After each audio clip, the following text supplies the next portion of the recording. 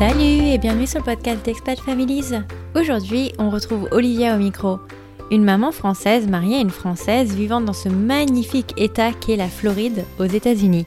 Elle nous raconte sa procédure de PMA, procréation médicalement assistée, mais également celle de sa conjointe dans le but de bâtir ce qu'est aujourd'hui leur belle famille composée d'un petit aîné et d'une paire de jumeaux. Je vous souhaite une excellente écoute et je vous laisse avec la suite. Salut Olivia! Salut Cindy. Merci de prendre un peu de temps pour venir témoigner sur le podcast. Mais je t'en prie, merci de me recevoir. Est-ce que tu peux te présenter? Est-ce que tu peux nous dire un peu qui tu es, où est-ce que tu habites et de qui est composée ta famille? Oui, donc moi c'est Olivia, j'ai 30 ans. Je vis à Miami, donc avec ma femme Camille. Et ensemble, on a 3 petits-enfants. Dont 2 jumeaux. Enfin, une paire de jumeaux d'ailleurs, voilà, comme on dit. Ça. Oui, voilà, une paire de jumeaux. Ouais, une paire de jumeaux. Est-ce que tu peux nous faire une petite rétro française, à savoir par exemple où est-ce que tu as rencontré Camille? Alors Camille, je l'ai rencontrée en France, donc avant qu'on vienne s'installer aux États-Unis. Je l'ai rencontrée fin 2010. Vous avez fêté vos 10 ans, ça veut dire là? Bientôt, ce mois-ci, au mois de novembre, ouais, c'est vrai. Oh, trop bien. On passe un cap, ouais. Oh, tu m'étonnes. Donc, oui, on s'est rencontrés en France via une amie en commun. Pour moi, 2010, c'était une année un peu difficile parce que je venais de perdre mon père. Et je pense que cette année, ça s'est très bien terminé parce que Camille est arrivée sur ma route et ensemble, je pense qu'on a fait un beau chemin. Donc, en 2011, on s'est installé aux États-Unis, à Miami, en fait. Ok, donc ça a été super rapide. Oui. Donc vous êtes rencontrés, on s'est dit, tu sais quoi, la France, on s'en fout, on se casse. Alors en fait, ça s'est pas vraiment passé comme ça pour nous. Moi, les États-Unis, ça a toujours été un rêve, mais c'était pas du tout un projet que j'avais dans les médias. Vraiment, Ouais. comme pas mal de gens, je pense que voilà, il y en a beaucoup qui rêvent des États-Unis, donc c'était le cas pour moi, mais j'avais pas du tout vraiment d'idée de comment y aller, des visas, tout ça, c'était complètement flou et même inconnu pour moi à ce moment-là. Et Camille avait en fait un stage de fin d'année d'études qu'elle devait effectuer à l'étranger. En vrai, elle a postulé à peu près partout. Et par chance, elle a une réponse pour un stage à Miami, donc elle m'en a même pas parlé au début. Et c'est quand ça s'est un peu concrétisé après une interview sur Skype qu'elle m'a parlé, voilà, j'ai certainement une offre à Miami, est-ce que tu serais prête à me suivre? Alors bah, Oh là là. évidemment oui. Oui. J'étais super excitée de pouvoir y aller, même si je savais pas comment j'allais pouvoir y aller, tu connais les histoires de visa, etc. Ouais, c'est un peu houleux. Donc, Bah, et donc, du coup, j'imagine que tu fais un peu comme... je me mets aussi dans le cas, hein, dans le tas de ces désespérés qui veulent absolument retrouver l'amour de leur vie aux États-Unis et qui cherchent le premier stage venu. ouais, voilà, c'est ça. Bah, en fait, moi, j'y suis vraiment allée pour le coup au début en touriste complet, quoi. Ouais. Du coup, j'ai pu aider à tout ce qui était installation, trouver un appartement, une voiture vraiment pas chère. On n'avait rien en poche pour le coup. Voilà, vie d'étudiant et en plus avec un niveau d'anglais qui était pas terrible pour ma part. Ouais. Très très scolaire, mais voilà, vraiment, je me suis rendu compte que ce qu'on apprend, c'est quasiment rien, quoi, à l'école. Ouais. Donc, elle part en 2011, donc tu la suis, tu te trouves un taf là-bas. J'imagine que ça se passe bien, étant donné que vous n'êtes jamais reparti. Oui, du coup, oui, c'est vrai qu'on est tombé un peu amoureuse de la vie ici et sans vraiment se rendre compte, on s'est senti bien et comparé à la vie qu'on avait en France, même si c'est vrai qu'ensemble, en couple, on n'y a pas vécu très longtemps, juste Ouais. quelques mois, parce qu'on est parti en juillet 2011 et donc on s'était rencontrés en novembre 2010. Mais on s'est senti bien en tant que couple gay. On n'était pas jugés, évidemment, on est tombé tout de suite. On était attirés par Miami Beach, donc le côté plage, etc. Ouais. Donc c'était hyper tentant d'être en vacances tous les week-ends, de se sentir bien dans la communauté LGBT. Donc ça a été pour nous, on n'avait pas du tout envie de repartir, quoi. Ouais, tu m'étonnes. Mais alors, donc, du coup, j'imagine que un de vos stages a dû mener à une embauche et que petit à petit, vous êtes restés et que l'une s'est mariée pour pouvoir se greffer au visa de l'autre. Enfin, des cheminements comme ça. Exactement, tu devais Ouais. tout, oui, ça s'est passé comme ça. Avant, en fait, quand on est arrivé, le mariage était pas légal en France ni aux États-Unis. Et Hmm. pendant un moment où on était un peu en galère avec les visas, la loi sur le mariage est passée en France et inattendu, c'est passé aussi aux États-Unis. Personne vraiment s'y attendait. Et donc Ouais. pour nous, ça a été génial. Ça nous a débloqué une situation assez compliquée parce que on se posait la question de savoir si on allait devoir rentrer ou pas, étant donné que moi je pouvais pas rester. Hmm. Donc c'était un peu compliqué quoi à ce moment-là. Et oui, grâce à tout ça, grâce au mariage, on a pu rester. Mais je crois que si je me souviens bien historiquement, c'était quand même un beau projet d'Obama de faire passer le mariage pour tous aux Oui, États-Unis et que comme le Sénat ou la Chambre des représentants a switché, il avait du mal à faire passer la loi en rigueur. Mais exactement, c'est ouais, bien, ça a été ouais. un bel accomplissement. Je me rappelle l'effervescence par rapport à ça. Donc, bah, c'est génial. Donc, du coup, j'imagine que vous êtes mariés ici, en Floride? Et non, en fait, on s'est mariés Ah en ouais? France. Oui, parce que bah, pour nous, on avait vraiment tous nos amis qui étaient en France, notre famille. Pour nous, D'accord. c'était vraiment important de le faire là-bas. Et en plus de ça, c'était voilà, enfin, ouais, ça avait plus de sens pour nous de le faire en France. Ok. Et alors, à quel moment arrive une volonté de votre part d'élargir la famille? Alors, pour moi, c'est tôt quand même. J'ai toujours eu le désir d'avoir des enfants, donc c'était quelque chose que j'avais en tête, même si, encore une fois, à ce moment-là, je ne savais pas du tout comment ça allait être possible. La PMA, c'était flou, etc. Donc, on se posait Bah, des questions, mais surtout si tu viens de France où globalement on te met des bâtons dans les roues à tous les niveaux, quoi.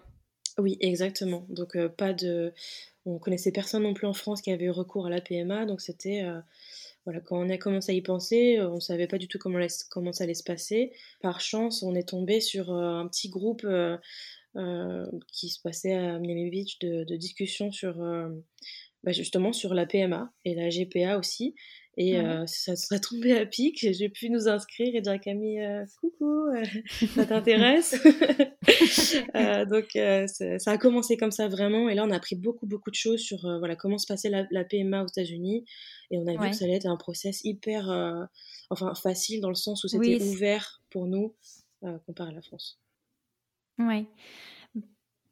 Oui, alors j'aimerais bien que qu'on reprenne un peu le parcours de PMA, au moins pour un couple homosexuel, à savoir un peu, bah déjà, je sais que ça va paraître complètement bête comme question, mais déjà, comment vous décidez à savoir qui se lance la première, ou est-ce qu'il y a une volonté de l'une d'y aller en premier par rapport à l'autre? Comment ça se passe?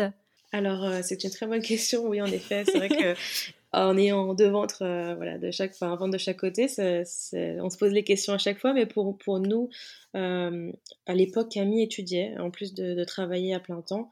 Et moi, j'avais toujours le désir d'avoir un enfant. Je me sentais prête. Donc, Ok. vraiment, je crois qu'on s'est pas posé la question. On savait que ça allait se passer comme ça et que plus tard, ce serait elle qui porterait le second enfant. Ok. Donc, voilà, pour nous, c'était directement, on n'avait pas eu la question à se poser en fait. Ok, donc tu te lances la première dans, dans comment je dirais, dans la procédure. Alors, Oui. comment ça se passe pour un couple homosexuel pour démarrer une PMA? Qu'est-ce que, dans les grandes lignes, hein, on n'est pas obligé de rentrer dans les détails, mais donc déjà, j'imagine que tu vas utiliser ton propre œuf. Oui. Donc, du Donc, coup, il nous faut la partie mâle. voilà. Comment ça se passe alors? Est-ce que Alors, tu vas à une banque de donneurs de sperme, c'est ça? Alors c'est ça, en fait, grâce à donc, la petite discussion qu'on avait eue, ce groupe avec qui on avait parlé, on avait appris pas mal de choses et on a vu les contacts d'une banque de sperme, effectivement, qui est basée en Californie et je pense que la plus connue aux États-Unis. Donc ça nous a bien aidé et entre le temps où on se dit qu'on aimerait avoir un enfant et qu'on commence vraiment les procédures, moi j'avais déjà été sur le site, on avait essayé de repérer des donneurs qui nous plaisaient. Bon, il y a plein de critères pour les choisir. Honnêtement, c'est complètement ouvert. Tu vois des photos d'enfants, tu les entends parler. C'est On vrai? sait vraiment énormément de choses sur eux. C'est impressionnant, presque plus qu'on connaissait l'une sur l'autre. Donc, on a déjà commencé par choisir notre donneur, même si on n'allait pas commencer tout de suite. Alors, On a eu comment un tu choisis un donneur? alors, il y a tellement de tu peux les filtrer comme sur tes sites d'achat, quoi. Heu, Nous, enfin, il y avait pas de photo à l'époque de lui à l'âge adulte et ça nous va très, très bien. Je sais que maintenant ils le font. On l'a pas choisi, spécialement pour ses critères, physiques honnêtement. C'était, parce qu'il ressemble ni à l'une ni à l'autre. C'était pour, plutôt on voulait voilà, qu'il soit plutôt sain, qu'il ait un rythme de vie plutôt Oui, sain, qu'il n'ait pas de problèmes médicaux importants, même si normalement tu peux pas donner si tu as des problèmes de santé, mais dans sa famille, etc., famille proche ou les cousins. Donc je c'était vois. vraiment le premier critère pour nous. Et puis après, dans son profil, il y avait tellement de choses qui matchaient avec notre vie à nous que on a eu un coup de cœur pour celui-ci et tout de suite, J'espère que vous n'avez pas voilà. pris le critère comptable, hein. Alors, oui,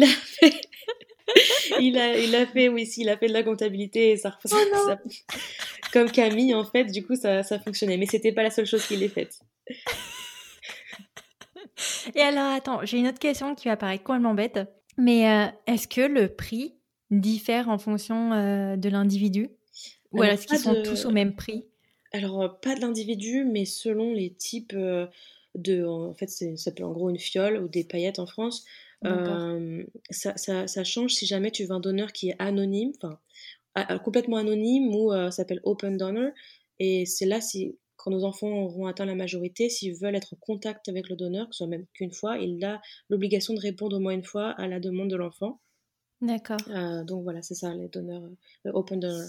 Donc Euh, vous en avez pris un open donor ou alors, un oui, mais semi-donor, c'était pas un choix. semi-open? C'était pas un choix en fait au départ. Mais voilà, comme on a un coup de cœur pour celui-ci, bon, il l'était et D'accord. finalement on est content de notre choix.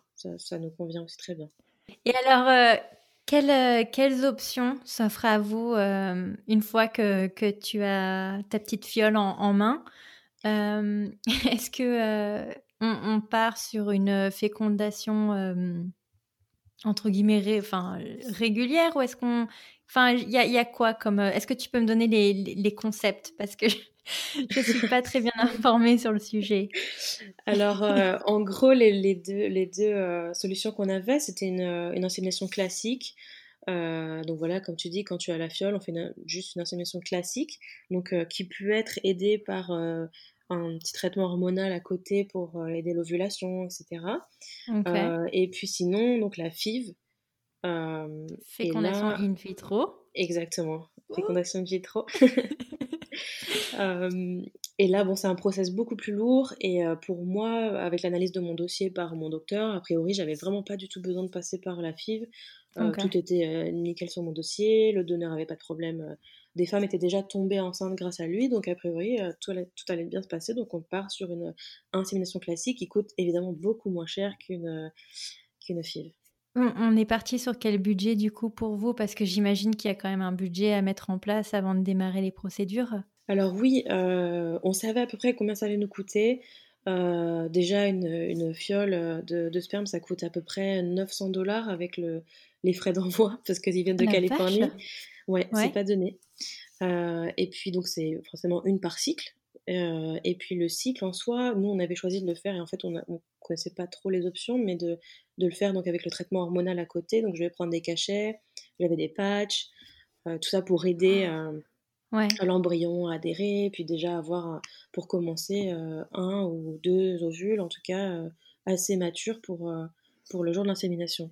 Donc tout ça, ça nous revenait à peu près chaque insémination autour de, je crois que c'était à peu près 2 500 $. Ah la vache! Et ça, c'est Ouais, pas cher par rapport à la et FIV? ça, que c'est pas cher par rapport à la FIV. Donc certains ont la chance d'avoir, cette partie remboursée par leur assurance. Nous, c'était pas du tout le cas à ce moment-là. Donc on connaissait à peu près le budget, mais bon, quand il va, ils te disent que c'est tant, et tu sais bien quand tu ressors, avec les taxes, etc., c'est Ouais, t'en as toujours un un autre pour un prix. peu plus. Mais alors Voilà. donc du coup, comment ça se passe à la procédure? Tu vas plusieurs fois par mois dans le Euh, centre? Enfin, Tu je veux peux dire, faire c'est... ça. Ça s'appelle une clinique en fait, Ok. et tu y vas donc. Il proposait la possibilité de faire deux inséminations le même mois, 2 jours d'affilée. Donc c'est-à-dire qu'une fois que tu as mesuré ton ovulation, Ah, ok. tu y vas pour une première insémination et tu retournes le lendemain. Mais évidemment, c'est un coût. Et Hmm. le pourcentage après de réussite n'était pas non plus élevé si tu faisais une deuxième fois, Oui. enfin pas beaucoup plus élevé que le faire qu'une fois. Et encore une fois, ça veut dire que tu devais réutiliser encore une fiole Une en plus, fiole, donc ouais. encore 900, plus encore l'insémination. Pour nous, on s'est dit non, on va pas le faire comme ça, on va juste faire une fois par mois et ça suffira. Euh, C'est bien, ça laisse un très beau message aux hommes. C'est pas la quantité qui compte, c'est la qualité. oui, tout à fait, tout à Donc fait. quand tu veux essayer de faire un enfant, ça sert à rien d'y aller 40 fois dans la, dans la semaine. Et donc, Faut être en plus, efficace. OK. on a tous les chiffres, ils te donnent tout, la mobilité, etc. Enfin, tu es là, waouh, est-ce qu'un million ça va suffire? Tu 1 sais même pas 000 000! trop. Attends, dans la Ouais, petite fiole, il y a 1 million de petites oui, gamètes qui, oh la et je te vache! promets que tu vois rien du tout, hein. C'est Oh microscopique, enfin, je veux dire, la la vache! Ouais, non, quantité, elle mais est très, très, très, très fine. c'est Tu te dis: «Mais incroyable. sérieusement, je vais tomber enceinte avec ça?» Donc oui, j'imagine que c'est le cycle, d'une femme, normale. Tu as tes règles, tu attends, genre Voilà. les 10-12 premiers jours, tac tac, tu arrives en clinique, ils te disent: «OK, tu es pas encore trop, trop chaude, reviens dans 2-3 jours». Oui, en fait, ils vérifient, avant, non, mais ils vérifient si la taille de ton ovule, de quel côté Ah il quand est, et même. cetera. Ouais. Ils te disent: «Bon, bah, maintenant, chez toi, tu dois, faire un test d'ovulation». Quand ça OK. ressemble à un test de grossesse, tout simplement. Ils te disent quand c'est positif, mais alors, tu es toujours là tous les jours en panique. Est-ce que c'est Oui. assez la couleur ou pas? Tu sais vraiment jamais. Tu as l'impression de rater, du coup, si tu rates, c'est la cata. Donc, Ouais. tu as vraiment la pression quand même de tout ça. Et une fois que tu as ton positif, tu appelles et tu dis: «OK, demain matin à telle heure, à 7 heures, tu dois être là et on fait l'insémination». Donc mais tu dis: «Est-ce que c'est le Vache! bon moment? Est-ce que Ouais. c'est trop pas trop tôt?» Enfin, c'est un Du peu coup, tu le prenais aussi stress. ta température? Parce que je crois qu'il y a aussi cette technique-là où, je crois que la température de ton corps augmente quand tu es en train d'ovuler. Oui, J'avais ouais, je j'avais l'ai lu fait, ça. mais à la fin, spoiler alert, j'ai déjà fait plusieurs cycles, donc Hein. sur mon dernier cycle, je l'ai fait. Ouais, Mais bon, ça a pas vraiment fonctionné. Je ouais. veux dire, on n'a pas vu, Bon, voilà, c'est pas pas plus une qu'un science petit. exacte, hein, dans tous les Voilà, cas, que exactement. ce soit les tests, tout ça, c'est compliqué, quoi. Donc, Ouais. et tu nous disais aussi qu'ils te bourrent d'hormones en parallèle? Oui, alors en fait, je prenais des cachets, qui permettent d'avoir des ovules, bonne qualité, matures, et cetera. Parfois, tu en as plusieurs aussi selon la dose. Donc j'étais partie sur une dose, a priori, faible, et Ouais. à côté de ça, j'avais des patchs pour, voilà, avoir un endomètre, assez épais, et cetera. La Ça, pour l'instant, pauvre. c'était pas, énorme, énorme, mais bon, il y avait d'autres cachets à côté qui me faisaient prendre, Ouais. et c'est vrai que c'est assez troublant parce que tes hormones sont un peu en vrac, Bah, oui, c'est ce que j'allais te dire. Comment tu te sens, toi, du coup, pendant toutes ces «périodes d'essai» entre guillemets? bah, au début bien parce que tu es super excitée, donc Ouais. peu importe tes cachets, peu importe, tout ce que ça engendre à côté, tu hâte en fait, tu hâte de tomber enceinte, peu importe comment, voilà, comment tu te Mmh. sens vraiment. Mais au fur et à mesure, que tes cycles avancent et que ça fonctionne pas, j'avoue que ça devient très compliqué. Ouais, bah, j'imagine que ça peut être décourageant Oui, et en plus tu as une pression sur toi de ouais, parce que et bah, oui, j'imagine que tu dois culpabiliser à te dire, «Il y a un truc qui va pas chez moi». énormément, énormément. Et puis bon, j'avais la chance, franchement, Camille a été, super tout le long. Elle a été vraiment, très proche de moi, elle m'a soutenue, je sais que Mmh. c'est pas facile d'être aussi sur le côté, de pas savoir quoi faire, Ouais. pour aider, mais c'est vrai que toi, tu t'en veux énormément quand ça fonctionne pas. Ouais, tu l'impression que toute la pression est sur toi, que c'est de ta faute, alors que, bah, c'est pas le cas, c'est juste la vie, c'est comme ça, et Ouais. un mauvais timing, et voilà. Mais ouais, c'est une science que tu peux pas, trop, Pas trop ouais, contrôlé finalement, même ouais. avec la science, c'est pas, voilà, c'est pas exact malheureusement, on fait pas ce qu'on veut. Tu as dû faire combien de cycles alors du coup? Alors, je n'ai fait, en tout 4, donc OK. sur à peu près 5 mois, parce qu'il y a un mois on a fait une pause. J'ai dû refaire, donc en parallèle aussi tu fais des tests avant, pour OK. vérifier que voilà, tout se passe bien à l'intérieur et que tu es constituée normalement et qu'il y a pas de Mmh. problème, interne, quoi. Et donc j'ai dû refaire quelques tests, pendant un mois, et on voulait comprendre ce qui se passait, qu'est-ce qui bloquait tout ça, en fait, parce que encore une fois, sur le papier, tout devait bien se passer, et en réalité, c'était pas le cas. Donc Ouais. au bout de 3 essais, on a fait une pause et on a fait, un 4e essai, donc c'était au mois de décembre 2016, et qui n'a pas été concluant non plus sur une insémination classique. Mmh. Et donc il nous a fait embrayer sur la FIV. C'était vraiment pas prévu, mais je sais pas pourquoi, au fond de moi, je me suis dit que j'allais devoir en baver pour avoir un enfant. Je le sentais que ça allait venir. Mmh. Hem donc oui, j'ai dû passer, et franchement, c'était dur parce que déjà quand tu as passé, voilà, à peu près, je crois que j'en ai fait en tout à peu près 6 mois, ça nous a pris 6 mois Ouais, les une premiers essais, parce demi-année. que Ouais. voilà, le premier ça avait vraiment, j'avais même pas réagi aux médicaments, ensuite les essais qui ne fonctionnaient pas. Donc voilà, j'avais déjà tout ce poids derrière moi, et puis après on commence la FIV qui financièrement c'était, une somme astronomique. Donc, oui, il y a beaucoup plus le processus est beaucoup plus compliqué, même si les chances de réussite sont meilleures. Et du Ouais. coup, c'est 2 à 3 fois plus cher qu'une insémination classique, quoi. 2 à 3 fois plus cher? Ouais, ouais, Mais, ouais. mais les taux de réussite sont beaucoup plus importants? Exactement, oui, oui, oui. Bah, parce en gros, une fois que tu as tes embryons, déjà, il y a une énorme étape qui est faite parce que là, tu sais que tu as une rencontre entre les 2 gamètes et Ouais. c'est plus qu'une question que la gamète, s'accroche à l'intérieur tout simplement de ton Ouais. utérus et voilà. Donc il y a déjà une bonne partie qui est faite, donc les chances de réussite sont beaucoup plus importantes. Mais toi, en termes de, d'hormones et enfin de traitement médical, en tout cas, c'est beaucoup plus important pour toi ou Ah oui, oui, oui, là, c'était c'est des vrai? injections, c'était énorme. C'était vraiment, vraiment difficile.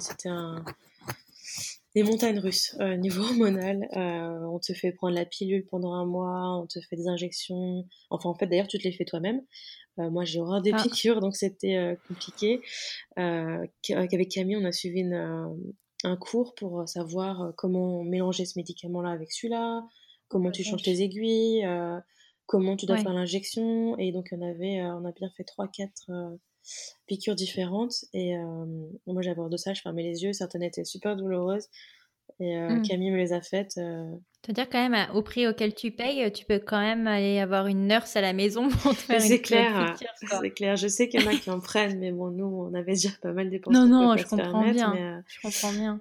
Mais ouais, ouais, c'était vraiment, vraiment, vraiment compliqué cette période et vraiment difficile pour notre couple. Et, Mmh. euh, et voilà, pour moi aussi, de subir tout ça. Mais elle a quand même été concluante, cette FIV. Je veux dire, Oui, t'as eu une bonne surprise au final. oui, heureusement, parce que d'ailleurs, quand on l'a faite, j'avais l'habitude de tester tous les mois si j'étais enceinte. Moi-même, avant, en fait, la clinique te fait une prise de sang au bout Ok. Deux de semaines. 14 jours. Ouais, voilà, c'est Ouais. ça. Et je faisais toujours un peu le test avant chez moi. Et en fait, comme tu as des traces d'hormones qui ont été injectées avant, c'est pas vraiment fiable. Donc à chaque fois, je me Je disais, vois. bon, peut-être que ça va rester. En fait, bah, au final, la petite barre sur le test de grossesse s'efface au fur et à mesure des jours. Et donc là, j'en avais fait une aussi, vraiment en avance. Et bon, bah rien s'affiche. Alors là, je t'avoue que je m'effondre, hein. Je sais que c'est trop tôt, mais quand même, j'avais espoir de voir un Ouais. barre de couleur. Et là, je m'effondre totalement. J'en ai pas parlé à Camille. Et le temps que je pleure et que je me lamente sur moi-même en me disant, mais comment on va faire? Parce qu'on savait que là, on avait vraiment plus d'argent pour en refaire une deuxième, même si on avait Ouais. toujours les embryons, parce que j'en avais plusieurs suite à ma ponction d'ovocytes. On ne pouvait pas financièrement se permettre de refaire une FIV Une FIV. à nouveau, un deuxième transfert du moins. Hmm. Et en fait, le temps que je m'effondre, la petite barre apparaît sur le test de grossesse et là, la joie Trop envahit mon cool. corps entier. Je saute dans tous les sens. Je savais plus quoi faire, quoi. J'étais tellement heureuse. Donc, euh, donc ça a été concluant. Donc une fois que donc toi tu fais le test à la maison, ensuite j'imagine tu vas à la clinique, ils te font la prise de sang, elle est très très favorable. Comment ça se passe alors du coup? Comment tu démarres cette grossesse? Là, nous on l'a su tout de suite, donc on était très bien encadrés pendant, je dirais, bien un mois et demi, un truc comme ça, avant d'aller voir un gynécologue classique. Du coup, voilà, on était bien encadrés et on a pu voir un peu l'embryon dès le début. C'était vraiment beaucoup d'émotions. Et sinon, les premiers mois aussi. C'est vrai que c'est un stress de savoir si tu vas le perdre ou pas, Ouais. évidemment, parce que tu dis, bon, je suis arrivée jusque-là, faut vraiment que ça tienne, parce que là, j'ai pas le choix, il faut que ça fonctionne, parce que je sais pas comment je vais finir, quoi. Mmh. Et en fait, à côté de ça, moi, j'avais toujours des piqûres intramusculaires de progestérone, donc pour aider justement l'embryon à tenir, à se développer, enfin surtout à tenir. Mmh. Ça Ouais. faisait super mal, honnêtement. Tous les Oh la jours à vache. 7 heures, je versais ma larme. Quand Camille me faisait la piqûre dans le dos, c'était affreux. Mais bon, moi, je savais pourquoi je le faisais. Cette fois-ci, ça avait un sens parce que je savais quand moi j'avais un petit embryon qui grandissait et que c'était Mmh. plus ou moins dans le vide, quoi. Alors j'imagine que le deuxième trimestre et le troisième trimestre se passent bien, Oui, j'ai vraiment eu beaucoup de chance. Ça c'est s'est bien vrai? passé. Ouais, Ah franchement, c'est cool. Oui parce que ça devait être un petit garçon. peut-être pour ça. Et c'est pour ça. Et pourtant, on était vraiment parti sur le fait que ça serait une fille, même si je voulais C'est vraiment un vrai? garçon. Ouais, parce que on est en relation avec d'autres mamans ou d'autres couples qui ont utilisé ce donneur et elles ont toutes eu des filles. Ah ouais? Et du coup, moi qui voulais un garçon, j'étais partie sur bon, bah, ça doit être une fille, quoi, comme tout le monde.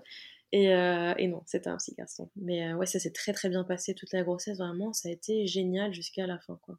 Mmh.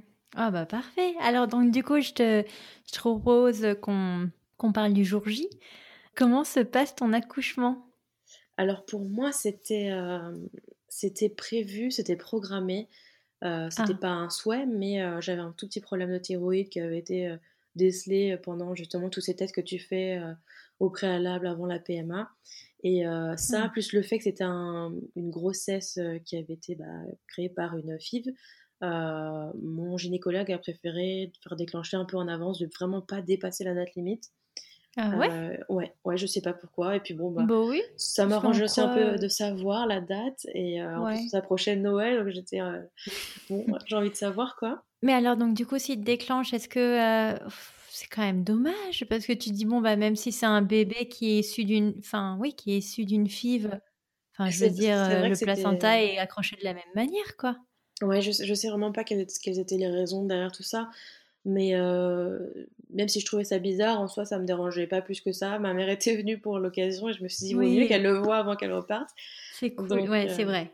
Mais j'ai l'impression qu'aux US, ils ont tendance à déclencher, à ah tout oui, va. énormément, énormément, C'est, ouais. c'est Mais un aussi, constat que je fais qui est assez, bah, étrange, je trouve. aussi parce que beaucoup, beaucoup de femmes choisissent de faire une césarienne aussi. Donc, il y en a Ouais. qui choisissent énormément la date d'anniversaire, quoi, carrément. Ouais, ça fait un peu, calendrier chinois, tu vois? Je veux la chèvre. Mais, donc attends, donc s'ils te font un déclenchement, je t'imagine que tu es retournée à être bourrée d'hormones pour pouvoir faire, un accouchement par voie basse? Alors oui, en fait, ouais, c'est dès le matin, donc j'avais un jour programmé, donc je me présente à l'hôpital, à la maternité, et donc là, il commence, je crois, je sais plus, je crois qu'il me donne un cachet ou quelque chose comme ça pour commencer, Mmh. avant de faire par transfusion, mais je crois que j'avais dû prendre un cachet, genre, bon, bah, tu vas voir, ça va dépoter, prépare-toi, quoi. Ok, pas de Mmh. problème, j'attends que ça, de toute façon, hein, ça fait 9 mois que j'attends, donc je suis prête. Et en fait, pas du tout. Encore une fois, j'ai pas réagi au cachet. Donc, après quelques heures, ils viennent vérifier. Bon, ça n'avance pas du tout. Donc là, ils disent bon, bah, ok, on va faire par transfusion, t'injectes ça. Là, vraiment, tu vas le sentir passer, quoi. Ok, OK. ok, ça marche. On attend, donc calme. Ma mère avait pu venir. On était dans la même salle, enfin, la salle de travail. Ma mère était là, donc c'était sympa. J'ai pu On discuter se pendant faisait tout une ce temps. belote.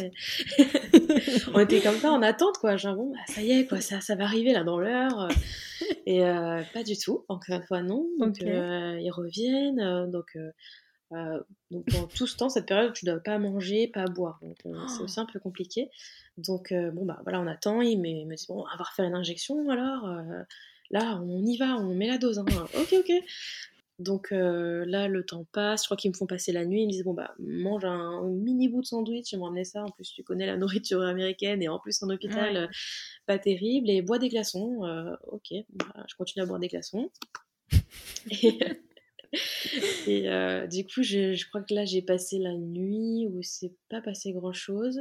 Le lendemain, si je me trompe pas, on a repris, ils m'ont refait Des encore une injections. injection, voilà, toujours rien.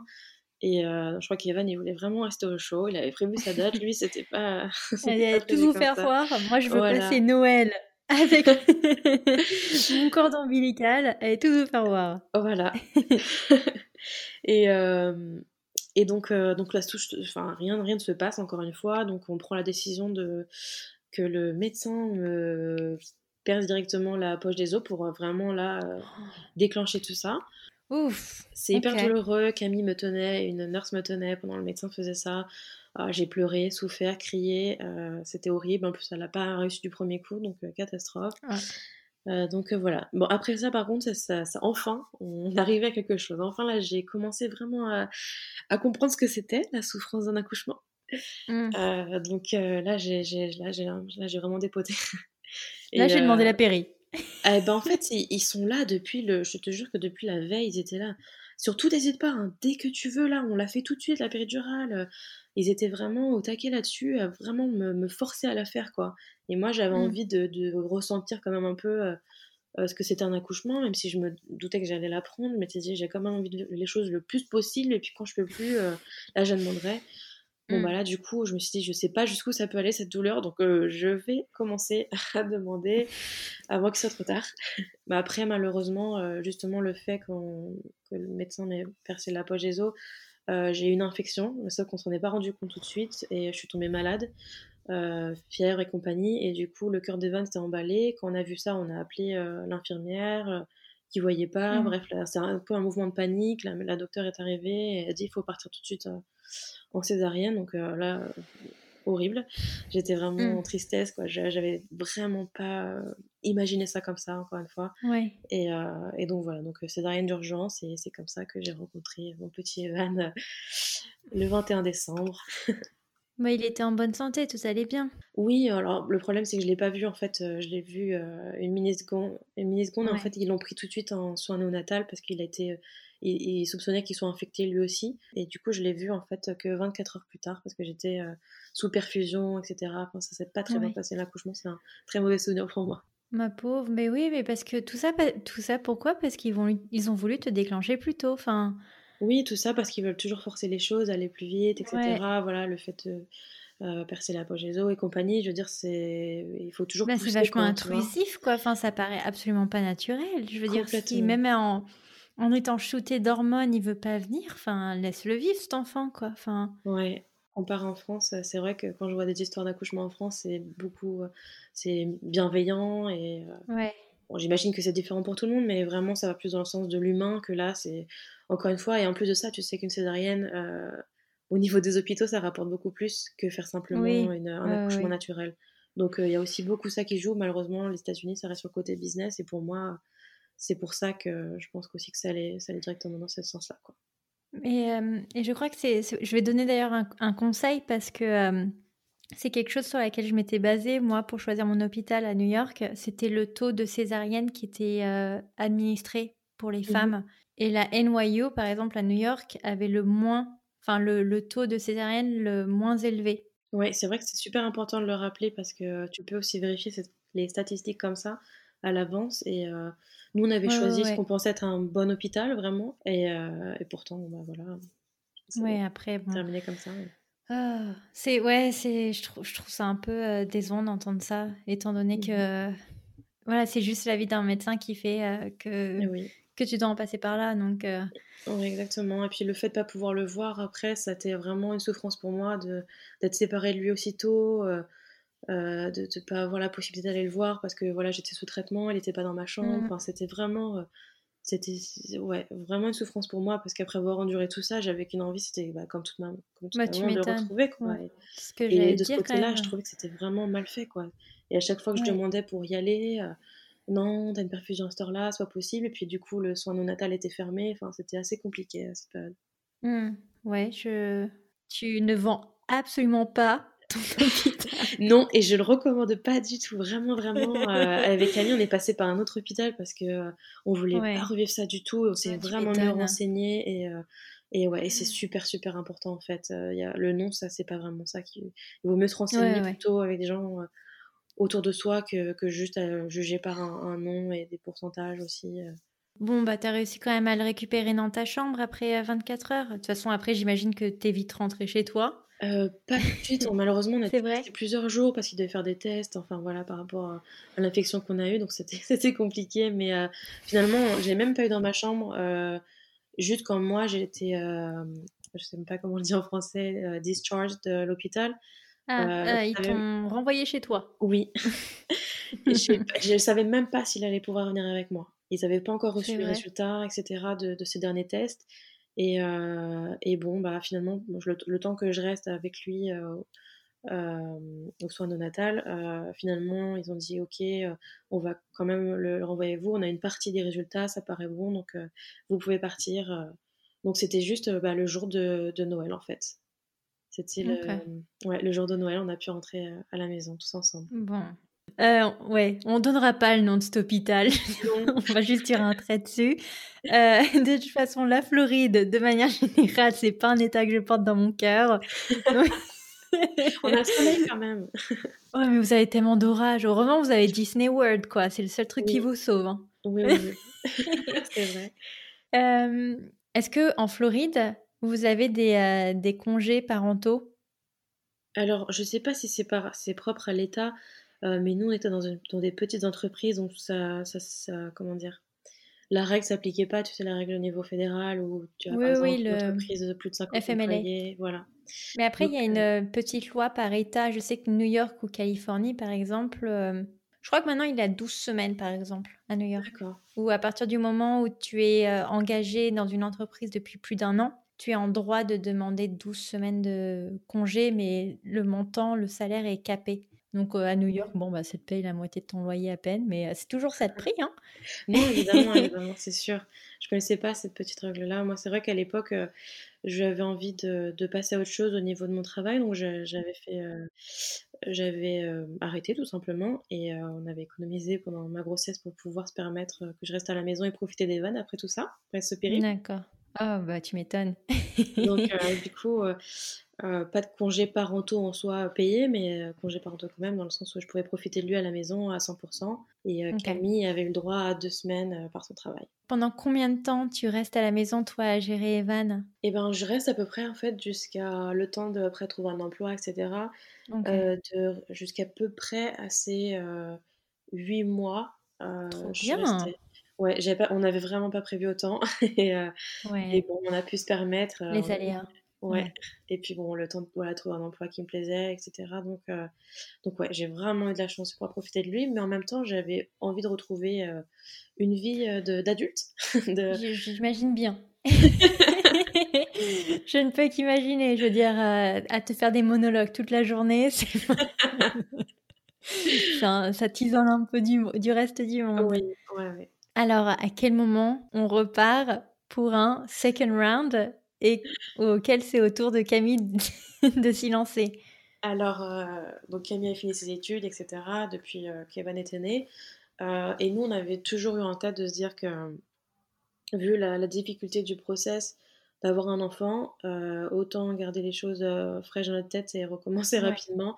On s'était mis en tête 2 ans d'écart, mais on sait aussi que mais voilà, ça n'a pas marché du premier coup, ça pouvait prendre du temps. Donc on s'est dit, Mm. bon, je crois que c'était vers les 1 an d'Evan qu'on s'est dit, bon, bah, on va commencer avec toute la procédure de test que tu as à faire Ouais. au préalable. Soyons prévoyants. Ok. Voilà, c'est ça. Donc on s'est dit, on y va tranquillement et on verra comment ça se passait. Mais dans l'idéal, on aimerait bien qu'ils aient 2 ans d'écart entre le premier et le deuxième. Ok. Et en termes du coup de donneur, vous avez acheté assez de fioles du même monsieur? Oui, c'est important de le préciser parce que notre donneur, il était sold out assez rapidement.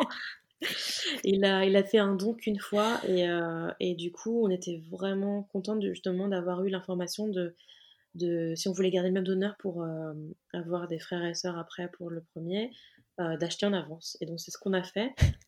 Et bon, du coup, c'est un coût par contre, hein, c'est sur le Ouais, t'as eu moment. un prix de l'eau ou pas? Et non, Est-ce qu'il fait une remise? pas du tout, pas du tout, pas du tout. Une achetée, Business, trois business. offertes. Non, j'aurais bien aimé, mais c'était pas le cas, donc non, on a Ouais. dû prendre à l'avance. Et puis en plus, tu te dis, bah, et si 2 ça marche pas, faut que j'en prenne 3 du coup, et 3 on sait jamais. Et tu te dis, bon, j'ai fait Mm. tout ça pour qu'après finalement ça prenne pas. Donc on en a acheté pas mal d'avance, en ayant l'option que si tu en veux plus au bout d'un certain temps, et étant donné qu'elles restent à la clinique, tu les reçois pas chez toi et tu les stockes pas dans ton garage Ouais, tout tu le peux les temps. revendre?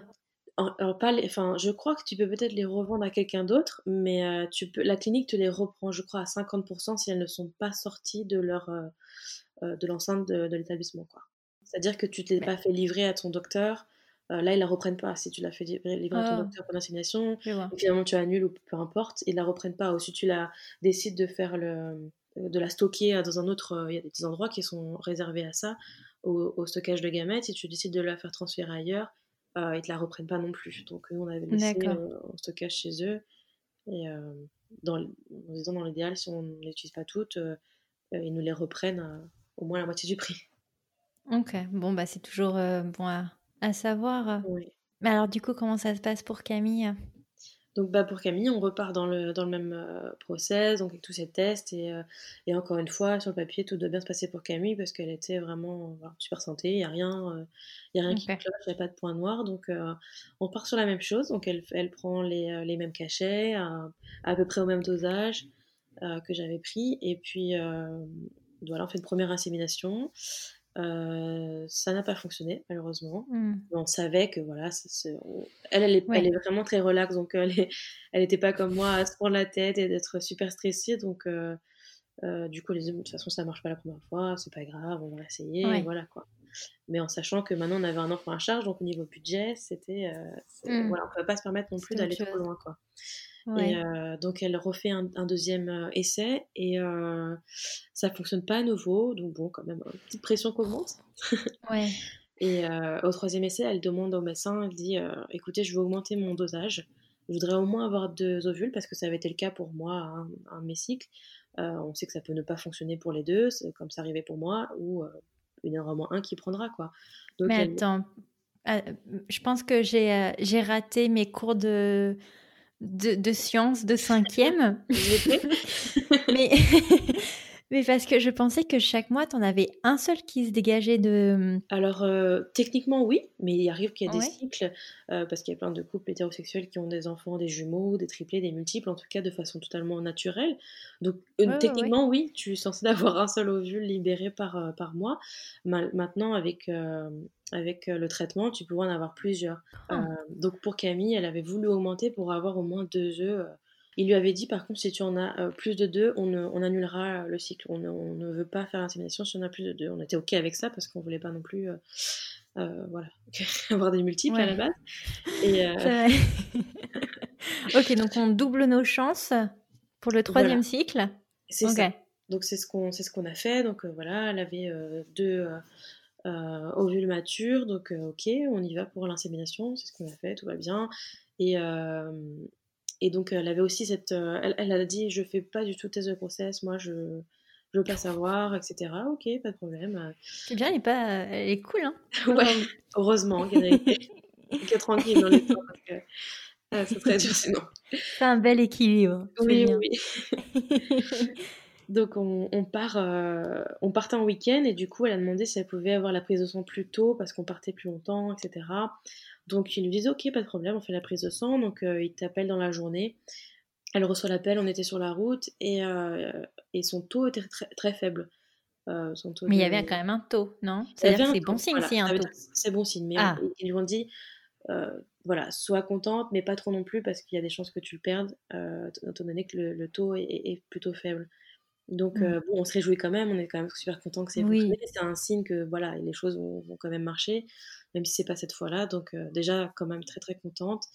Et puis elle refait voilà encore une prise de sang, ça a augmenté, mais pas non plus des masses, mais voilà. Et puis vient assez rapidement, donc du coup, vu qu'on est suivi par cette clinique, on fait assez rapidement une échographie. Et Hmm. donc vient le jour de l'échographie, on y va, super trop content de voir un petit cœur qui bat, on est vraiment aux anges, Hmm. c'est vraiment tip top. Et là, au moment où le docteur va pour bah, voilà, arrêter, il vérifie juste que tout va bien autour de ce petit embryon avec le petit cœur qui bat. Et Ouais. là, oups, ah, il y en a un deuxième. Alors là, le choc. Trop bien. Mais tu m'étonnes. Parce que déjà, on se disait que peut-être que ce petit embryon ne tiendrait pas, et au final, on en a un deuxième. Je suis presque, enfin, pas tombée de ma chaise, mais je me suis levée, rassise. Je me dis, mais qu'est-ce qui se passe? Mais tu vois, la vie a voulu que tu rentabilises Oui, toutes ces procédures. ça c'est. C'est quoi pour Olivia, elle en a sué. Du coup, pour Camille, on va lui en caler deux petits là, tac tac. Ça va. Mais ça correspond très bien à Camille, qui est donc comptable, expert comptable, tu vois. Donc, au niveau rentabilité, c'était exactement ce qu'il lui fallait. Ah, quelle Donc, idée d'être comptable. Bon, ouais. je comprends pas non plus. Mais alors, des jumeaux, mais comment vous rentrez à la maison avec cette nouvelle? Franchement, moi, j'étais déroutée. Je m'attendais tellement pas. Tu sais, t'imagines un peu ta vie, quoi. Alors, j'ai mes 2 enfants, j'aurai ma petite voiture, et voilà. Et là, tu revois tous les plans, quoi. Ouais, franchement, c'était. Mais c'est surtout qu'Evan, il avait quel âge? Du coup, Evan, il avait 1 an et demi, 1 an Ouais, c'est et quelques, 18 mois, ouais. un truc comme ça? Ouais, quelque chose comme ça, parce qu'ils sont nés, Evan avait 2 ans et 1 mois. Ah la vache! Bah, très bien foutu alors du coup, pile 2 ans d'écart. Oui, finalement, ouais. Ouais, Mais ouais. ça c'est la comptabilité, c'est la rigueur, hein. Eh oui. Ça, on peut pas y louper. Alors comment ça se passe pour elle, sa grossesse? Parce que, j'imagine que c'est Oui, double travail, quoi? c'est ça. Alors pour elle, très, très, très malade, les La 3 premiers mois, pauvre. c'était un enfer. Elle perdait du poids. Le médecin était là: «Je vais te mettre, sous perfusion si, ça continue». On avait prévu d'aller en Mmh. France en se disant que ce sera peut-être nos dernières vacances en France avant un moment, donc on se dit: «On va y aller dès le début de la grossesse, comme ça on est tranquille parce qu'on sait pas quand est-ce que la grossesse va se terminer». Ouais. Du coup, il lui dit: «Je te laisserai pas partir si tu prends pas, si tu continues à perdre du poids, que tu prends pas 1 kilo». Donc elle se forçait à manger, mais c'était horrible pour elle, elle pouvait vraiment rien avaler. Puis du coup, il y avait un risque qu'elle les perde en fait, au final, c'est surtout ça, donc parce qu'elle leur apportait pas ce qu'il fallait étant donné qu'elle ne mangeait pas. Heu, Mmh. donc c'était un peu stressant cette première partie, mais Ouais. après, ça s'est plutôt bien passé, à part que, bah, forcément pour elle, c'était difficile de porter 2 bébés en même temps. Bah, elle est courageuse, c'est bien, hein. Ouais, ouais, ouais, franchement, elle était très, très courageuse. Bah, ouais, parce que Elle a un travaillé déjà jusqu'à la c'est, fin, c'était, elle était oh la remarquable. vache. Et puis attends, ils sont nés quand les petits pour qu'on voit un peu par rapport aux clôtures fiscales? Alors oui, ça tombait très mal pour son cabinet qui, Oh la ils pauvre. sont nés au mois de janvier, donc voilà, Oh non! pile poil au début de la saison. Difficile, ouais. Oh non! Alors, comment ça se passe du coup pour elle, son accouchement? J'imagine que, elle va pas tenir les 40 semaines. J'imagine Non, qu'il la déclenche plus tôt? oui, et voilà, ils savent que ça va se terminer avant, ils la font aller le plus loin possible évidemment. Alors elle est Oui. suivie vraiment énormément, c'est-à-dire qu'elle avait rendez-vous, je crois, au début c'était à peu près toutes les 2 semaines, elle avait un gynécologue Ouais, elle est en normal. high risk. Ouais, Voilà, ouais. il y a un gynécologue, spécialisé dans les grossesses, à risque et multiples. Donc elle était vraiment hyper, hyper suivie. À la fin, c'était vraiment toutes les semaines, elle avait un rendez-vous, et Ouais. donc ils avaient prévu une date, pour la césarienne, et il lui disait toujours: «Je sais même pas si tu vas tenir jusque-là». Mais elle a quand même super bien tenu, Ah, elle est et quand même bonne. ils sont nés quand même un peu à l'avance parce que, une échographie de contrôle. Juste tout se passait super bien, et on avait ses parents qui étaient là, et puis, juste au moment où on doit partir, ils disaient: «Mais en fait, on a pris ta tension». Elle dit: «Non, non, bah, viens t'asseoir 2 minutes, on prend la tension avant de partir», et là, la tension est haute. OK, Mmh. ils reprennent la tension. Non, elle est toujours haute, ils lui disent: «Bon, bah, il faut que tu prennes tes affaires et que tu ailles à l'hôpital maintenant. Il y a peut-être un risque, donc il faut que tu ailles à l'hôpital». Donc on se dit: Sympa. «Bon, OK, Cam va à l'hôpital, moi je rentre». On avait pris une soirée spectacle, Cirque du Soleil pour sa mère et son beau-père ce jour-là. Donc Ah oui, pour qu'il garde Evan du coup? donc ils devaient Oh non! garder Evan, mais c'était du coup, on avait tellement pas prévu que ça se passe comme ça, et donc ils vont au spectacle. Je leur dis: «Écoutez, c'est pas grave, elle va pas accoucher dans la minute, allez au spectacle, je pense qu'elle va accoucher peut-être demain, moi je garde Evan», et cetera. Donc le temps que je les dépose, qu'on rentre à la maison, il était bien 8h30, petit Evan était tout fatigué. Cam me dit: «Bon, ouais, ça va». Moi, je me dis: «Bon, vers 10h, bon, je vais fermer l'œil, Ouais. je vais peut-être les rencontrer demain, il faut mieux que je me repose». J'avais travaillé hyper tôt, ce jour-là, et du coup, elle m'appelle, et moi, je saute sur mon téléphone, je lui dis: «Tout va bien?» Elle me dit: «Non, non, ça va pas, il faut que tu viennes». Oh là là, la catastrophe. J'attrape Evan, le pauvre qui dormait, et on part tout de suite en direction de l'hôpital parce qu'elle me dit: OK. «Voilà, ils vont me faire une césarienne maintenant, quoi». Oh la vache. Bon, bah, écoute, faut ce qu'il faut, mais bon, c'est, tu peux pas ouais, tu peux pas anticiper, le spectacle, quoi. Non, C'est non, quand même dommage parce que j'imagine, il doit durer 2-3 heures à tout péter le oui, le c'est ça, c'est ça. spectacle. Mais au final, de toute Oh façon, non. je veux dire, ils auraient pas pu venir, pendant, tu sais, pendant toute la Oui. césarienne, et cetera. C'était compliqué pour Evan, mais heureusement, une de ses collègues a pu le récupérer, donc OK. c'était vraiment très sympa Ouf. de sa part de le garder le temps que la mère de Cam puisse venir, et donc pour la césarienne, ils étaient vraiment au taquet pour la faire tout de suite. Camille, Ouais. elle a dit: «J'étais à 2 doigts de me cacher dans les toilettes, pour qu'ils t'attendent, quoi». Et je leur dis: attendez ma femme», donc finalement, ils m'ont bien entendu. Et donc ça s'est passé très, très, très, très vite, honnêtement, pour elle aussi. Elle était très contente comme ça. Elle dit: «Moi, comme ça, c'était réglé». Donc ils lui ont fait la césarienne et puis, là, par contre, c'était vraiment j'ai trouvé l'hôpital, hyper bienveillant. Ils m'ont vraiment tu vois, le fait qu'on soit un couple homosexuel, tu pourrais dire qu'il y a des gens qui ont des préjugés et cetera et ils ont été vraiment mais adorables. Ils m'ont Mmh. inclus dans tout. Tout de suite, ils m'ont fait prendre des photos avec les bébés dans tous les sens. C'était vraiment super de pas se sentir, mal à l'aise, voilà, d'être, un couple homo. Bah, de toute façon, il y a pas de raison. Moi, je me rappelle quand j'étais à l'hôpital, je partageais ma chambre avec un couple de nanas aussi. Je trouvais Ah ça ouais? et d'ailleurs, je trouvais ça vachement cool parce qu'elle, elle est restée la nuit et le mien rentrait à la maison. On va dire: «Hé, il y en a une ici qui se fait avoir et c'est pas juste». Ah, c'est sympa que tu aies l'expérience parce Ouais, que, il y en a beaucoup qu'on a rencontré, beaucoup d'infirmières pour qui c'était la première fois d'accueillir un couple, c'est vrai? de Oh. femmes, ouais, mais elles ont été toujours bienveillantes, ça a pas été un problème, jamais, jamais. Même pendant mon accouchement à moi, donc pour Evan, à aucun moment on s'est sentis mis à part ou quoi, ou enfin Camille s'est sentie mise à part. Ils Mmh. m'ont toujours inclus, comme un couple normal et ça vraiment c'était, hyper Bah, appréciable. vous êtes un couple normal, enfin, je veux Ouais, dire. mais pas pour tout le monde malheureusement.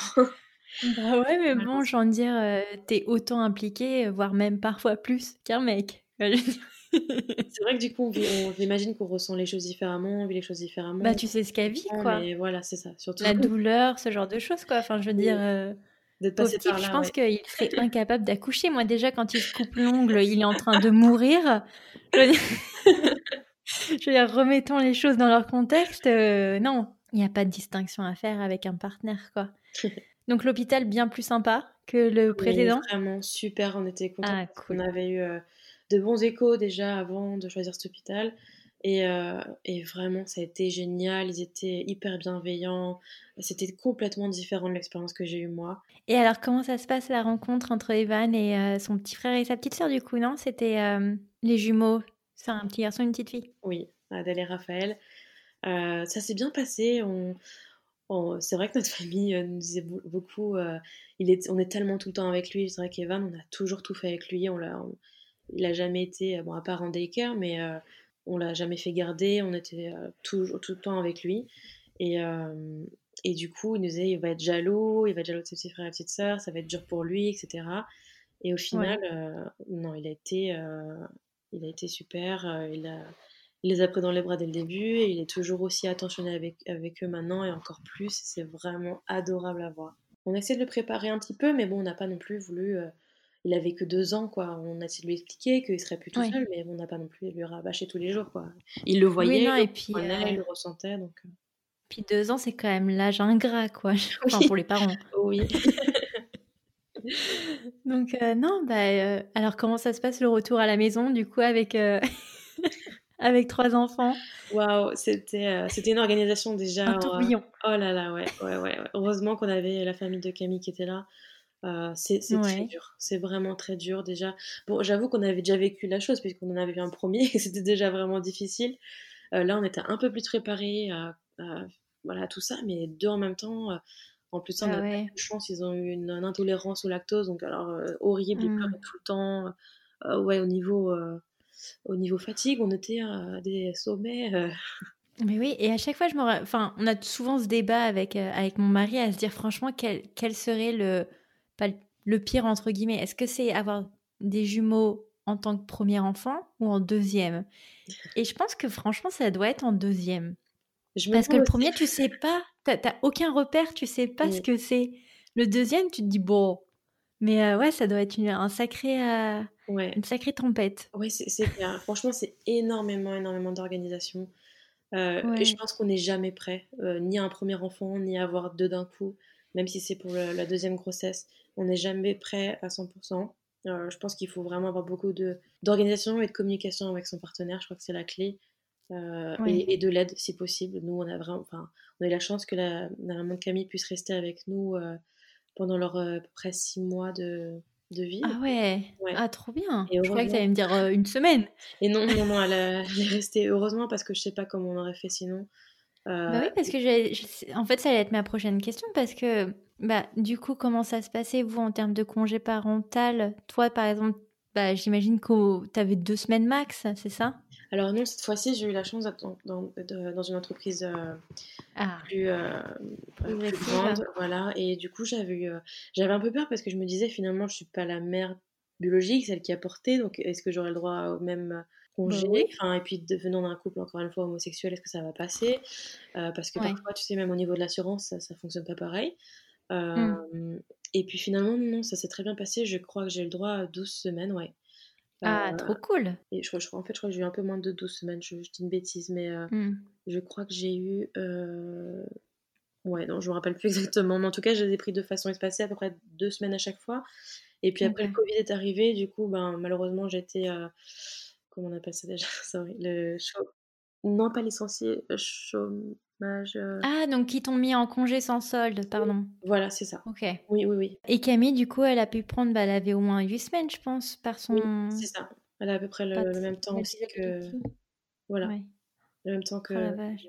Ça fait quand même court pour des jumeaux, hein. oui, alors elle a eu la chance du coup, bah, en fait, grâce au covid, heu, Ouais. tout ça, ça a apporté pas mal de malheur pour tout le monde, mais en soi, on a eu la chance de pouvoir profiter de nos enfants à la maison et elle a Mmh. pu travailler de la maison, donc génial. Moi, je gardais les Ouais. petits avec, sa maman donc et du coup, elle pouvait les voir, elle pouvait allaiter pendant qu'elle travaillait, en fait. Mais c'est cool que belle-maman soit arrivée du coup, trop, Oui. trop bien. Ah ouais, ouais, ouais, vraiment, en fait, on lui a pas trop laissé le choix.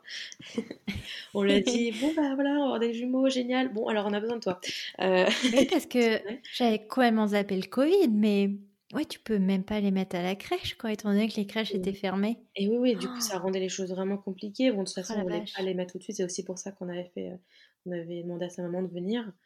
Ouais. Mais oui, ça compliquait encore plus les choses à ce moment-là et on a eu vraiment, vraiment la chance de l'avoir à nos côtés parce que c'est vrai que dans la vie de tous les jours, on n'a pas notre famille à côté quand on a envie d'aller faire des courses, Mmh. des choses comme ça. On a nos enfants à 100.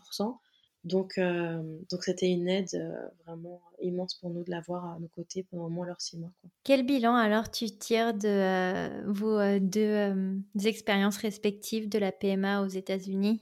Je pense que je me serais un petit peu mieux renseignée, voilà, sur, les possibilités qui s'offraient à nous. On n'avait malheureusement pas de connaissances à ce moment-là. Maintenant, on a découvert pas mal de groupes Facebook qui, voilà, d'entraide pour les personnes qui ont recours à la PMA ou GPA aux États-Unis et j'avoue que c'est Mmh. une aide énorme parce que tu t'engages dans un processus qui peut être, déroutant, qui est difficile à vivre, ça a un impact sur ta vie de tous les jours, ça a un impact sur ta vie de couple. Après, ben, je dirais qu'on a eu la chance d'avoir recours à la PMA de façon plus facile qu'en France, puisqu'en France, c'est pas à l'heure actuelle, c'est pas Ouais. autorisé pour les couples de femmes, qui doivent se rendre dans d'autres pays.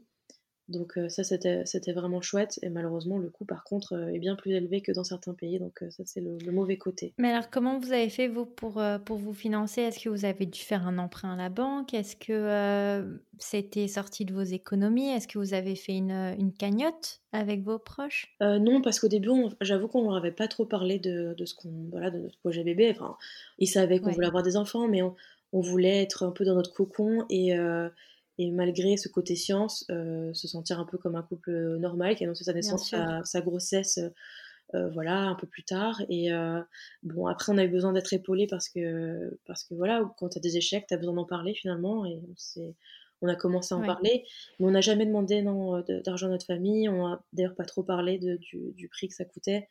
Ce qu'on a fait, c'est qu'on savait à l'avance qu'on voulait avoir, des enfants et quand on a eu un peu connaissance du prix, on a économisé. On savait que tout ce qu'on Mmh. économisait, c'était pour ça, c'était pour notre projet à nous. Il y a certains, c'est veulent acheter une maison, nous, c'était avoir des enfants. Bien C'est sûr. malheureux que le Ouais, coût c'est ça, c'est représente tant, mais malheureux quand même. Bah, c'est surtout que quand tu prends en comparaison, par exemple, avec, Anne Fleur ou un couple, hétérosexuel où, globalement quand même c'est considéré comme de l'infertilité et du coup ça peut être pris en charge par ton assurance et encore j'ai pas envie de dire que ça dépend du cas de la famille, mais ça peut aussi dépendre de l'État. oui. Donc Ça dépend ouais. de plein de choses, en fait, à ce moment-là, notre assurance couvrait pas du tout ça. Mmh. Même pas du fait qu'on soit un couple homosexuel, mais je crois qu'il fallait effectivement que tu essayais pendant 1 an, pour avoir un peu une couverture un peu là-dessus, mais c'était pas à 100 hein, d'ailleurs ça l'est jamais. Ouais. Non, Mais bon, bah, évidemment, ce serait trop beau. on n'a pas de preuves pour montrer qu'on a essayé pendant un an, évidemment, ça paraît logique. Ouais. Donc, du coup, pour nous, c'était pas du tout couvert. Et puis, j'avoue qu'une fois que t'es engrené dedans, t'as ce désir d'avoir un enfant, t'as des échecs, t'as qu'une envie, c'est recommencer. Et bon, bah, vraiment, on a puisé dans toutes les économies qu'on avait, hein, je vais pas te Ouais. mentir. Quand tu vois le coût d'une FIV, on a été jusqu'au bout de ce qu'on pouvait mettre. Ouais.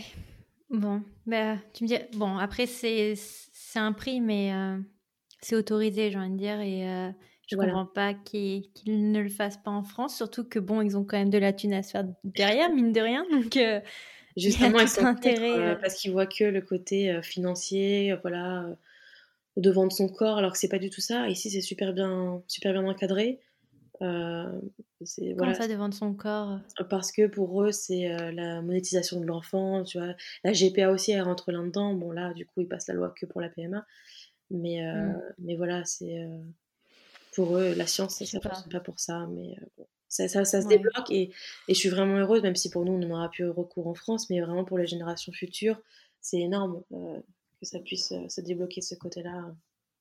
Enfin, on arrive quand même à Oui. 2020, quoi. Oui, non, mais j'y pense, de tout le temps et voilà et que l'adoption Ouais. soit encore, difficile aussi pour les couples homo, ça je comprends pas non plus. Alors on a le Hmm. droit de se marier, mais pas vraiment avoir d'enfants. Heu, Oh, le livret de famille, non, mais oh non, c'est... je te raconte pas. Parce que, attends, du coup, t'en as un pour votre mariage, t'en as un pour Camille avec les jumeaux et t'en as un pour toi avec Evan. Grosso C'est ça? modo, T'as c'est 3 c'est livrets ça. de famille? Grosso modo, c'est ça, c'est exactement ça. Ce que nous, on n'a pas décidé de les déclarer encore. Enfin, on est juste en cours, en fait, de les déclarer, en France, de faire leur, acte de Oui, leur naissance. passeport. Mais Oh là là, t'es en plein effectivement, dans la c'est ça. postille. Oui, oh oui. Oh oui. Ah, purée. Ah, je te souhaite vraiment. Bah écoute, ce que je peux te souhaiter pour la suite, que tu obtiennes ton apostille. Non, ça y est, on l'a eu, on a enfin obtenu le passeport pour Evan. On est en cours pour les jumeaux. Ah, trop Et à bien. côté de ça, on a fait notre demande pour la transcription de l'acte de naissance et donc qui va nous donner effectivement des livrets de famille par mère biologique avec chaque enfant du coup. Donc c'est bien moche, hein. Merci la Ouais. loi française. Ah, bah j'espère vraiment que ça va évoluer de manière positive en France, hein, Ouais, parce j'espère. qu'il serait temps. Effectivement. Si on a quand même eu 4 ans de Trump, ils peuvent bien mettre en place une loi pour les pour la communauté LGBT, quoi. Donc, Ouais. oh purée. Qu'est-ce qu'on te souhaite pour la suite? Est-ce qu'on te souhaite de déménager dans un pays qui est un petit peu moins rouge et un petit peu plus... Est-ce qu'on te souhaite un déménagement en Géorgie? Ah oui, non mais bah, la Géorgie est aussi très rouge, mais là enfin elle est passée bleue. Elle passe bleue, Ah, ouais. c'est génial, ouais, c'est absolument génial. Non, la Californie nous tente vraiment, vraiment bien. On n'y a pas Ah, été assez longtemps pour, voilà, se rendre compte comment la vie de tous les jours y est, mais, dans un, futur, c'est un peu ce qu'on s'imaginait d'y aller, puis t'as plein d'options quand même, parce que bon, on a San Francisco, mais bon, qu'on se le dise, c'est hors de prix. mmh. Et historiquement, ok, qui était quand même le cœur de la communauté LGBT, mais Los Angeles, t'as quand même une très très belle communauté aussi, hein. Oui, c'est vrai et puis Just saying, on peut être neighbors. oui, mais après j'aimerais bien, enfin, c'est dans nos plans. Après on voudrait aller voir plus longtemps, voilà, si ça nous plaît vraiment dans la vie de tous les jours, mais je pense que oui. Ouais. Oui, bah voilà, et t'auras moins de pluie, je veux dire, et t'as quand même toujours Disney, donc t'y C'est gagnes. pas faux. C'est juste que tu te prends 3 heures de plus, mais ça les vaut. Oui, oui, non, c'est vrai que c'est vraiment une option qu'on a en tête. Mais on a envie, c'est vrai qu'on a Ah, envie on a envie d'autre chose, mais bon, bah, tu sais, quand tu as les enfants en bas âge ouais. et c'est un peu dur de se projeter. Maintenant, en fait, on est un peu en mode survie. Du coup, on attend de dépasser ce cap pour se projeter sur d'autres projets. Non, mais en soi, moi, je te souhaite vraiment de déménager parce que t'as quand même Trump qui va revenir du coup en Floride. Mais c'est ce que mes parents me disent aussi. Oui, oui. Oui, Allez, bah, c'est du un coup, il beau va revenir cadeau. au Golfe. Oh purée. Non, non, mais Au donc du coup, je te secours. souhaite vraiment de partir et vite. Non, bah écoute, Olivier, en tout cas, je te remercie beaucoup, beaucoup pour ton témoignage. J'espère qu'il va aider au moins des familles homoparentales ou même des familles de manière générale à avoir un petit peu plus de renseignements sur ce que peuvent vivre d'autres familles de leur côté. Donc, merci beaucoup en tout cas pour d'avoir partagé ton expérience. Mais je t'en prie, merci à toi de m'avoir reçu, c'était un plaisir. Merci beaucoup. Merci à toi. Voilà pour cet épisode, j'espère qu'il vous a plu et puis je vous dis à la semaine prochaine pour un prochain épisode. Ciao!